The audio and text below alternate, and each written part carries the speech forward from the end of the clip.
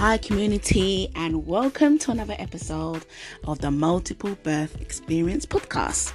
I am your host, Tola Imad, and on today's episode I wanted to talk about these twin girls. They go by the name of Amy and Katie Elliott, and what makes their story so special is that they were born the longest time apart. Now, we usually, it's common for twins to be born, 2 minutes apart, 3 minutes apart, 4 minutes apart. It's even common for twins to even be born hours apart.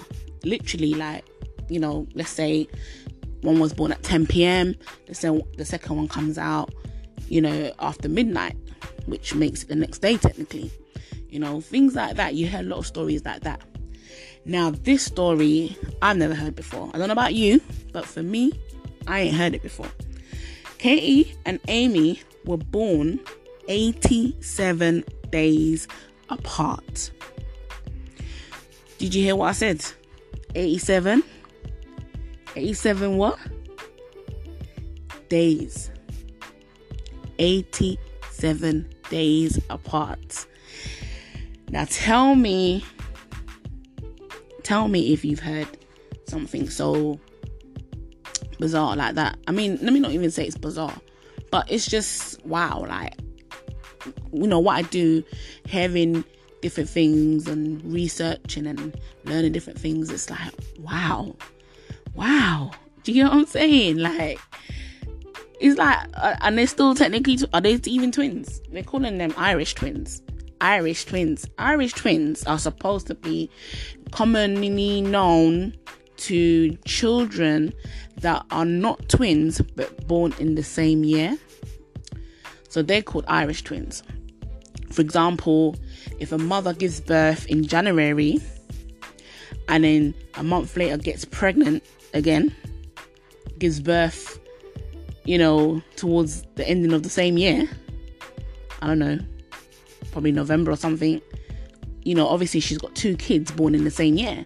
So they are called Irish twins, even though they'll be the same age, So they are dubbing them Irish twins. I don't know if the name stemmed from them, but they've been dubbed Irish twins, even though they are actually twins. They were born and conceived, at the same time. Not born, but conceived at the same time, grew in the same womb, So let's get into the story anyway. So a mother, she was pregnant with twins. Amy Elliott was the first to be born, but she was born prematurely. The mother gave birth on June the 1st, 2012. She was born weighing in at just 1 pound and 3 ounces. So she was so tiny. So tiny. She was then immediately taken into ICU. So, the mother, shockingly, I don't think she, knew what was about to happen. No one could predict what was about to happen, The baby was born so tiny. 1 pound. How big is a pound? I don't even know, but that sounds really tiny, So, that's a huge risk, and the fact that, she was able to stay alive, because usually you hear stories of babies, passing shortly after, because they just couldn't survive. They weren't strong enough to survive it, So thank God, they immediately took the baby into ICU. But it gets interesting from here. When Amy was born, after the mother gave birth to Amy, obviously she had another baby to deliver. Katie was still inside her. But, guess what happened? You don't even believe it. Guess what happened shortly after she gave birth to Amy? The mother's contractions stopped. The contractions you know, when you're having those contraction pains, I think I don't know what they're meant for, but I'm assuming it's meant to help push the baby out or bring the baby out. But her contractions just suddenly stopped out of nowhere. It just stopped. Her contractions stopped. She didn't have one contraction again after that. It just stopped. Doctors were surprised. She was surprised. Everyone was surprised. They didn't know what to do. So they had to go back to the drawing board and think about it and start, you know, just figuring out what next to do to make sure that this baby doesn't die. You know, I don't know if it's common, but I'm sure, you know, doctors, they figure it out at some point, and it all works out. So, as an alternative, instead of them to induce the mother to, you know, induce the labor again, they said, no, you know what, we're just going to let nature take its course and let it start by itself and not do nothing about it, which is that's a risk, but I mean, it worked. They decided to just sit back and wait for the contractions to kickstart again. So they waited and waited. Katie stayed in the mother's womb for as long as possible. The doctors kept her in there for as long as they could keep her in there for. And, you know, the mother just kept it moving. She was just, you know, being, you know, living her life and just waiting, basically, as you should.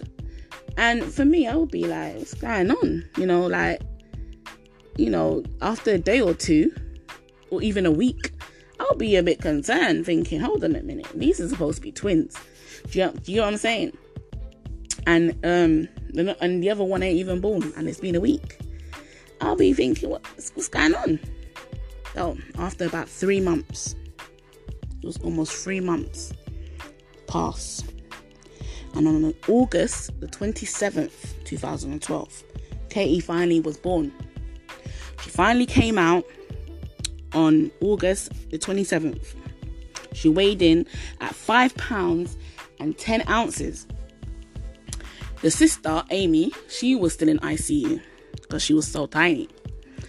You know, because Katie was still inside the womb, pretty much just brewing, she was able to come out at a decent size, a healthy weight, you know. But unfortunately, the sister Amy was still in ICU for probably a few more weeks after Katie was born.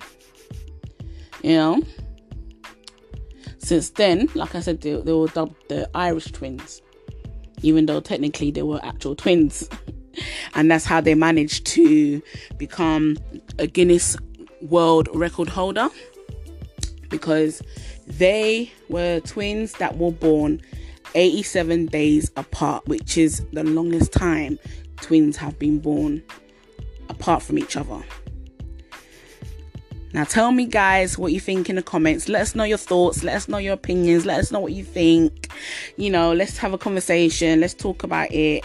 And make sure you tune into another episode, the next episode, in fact, of the Multiple Birth Experience podcast. I'm your host. Make sure you subscribe to our channel. Make sure you download. Make sure you just stay up to date. Click the notification bell to make sure you stay up to date with all our uploads. Make sure you like our videos, because liking our videos is very important as well. And make sure you just, you know, stay in touch, you know, be part of the community. Follow us on all our socials at TMBE Official. Thank you for listening, guys, and I'll catch you again on the next episode.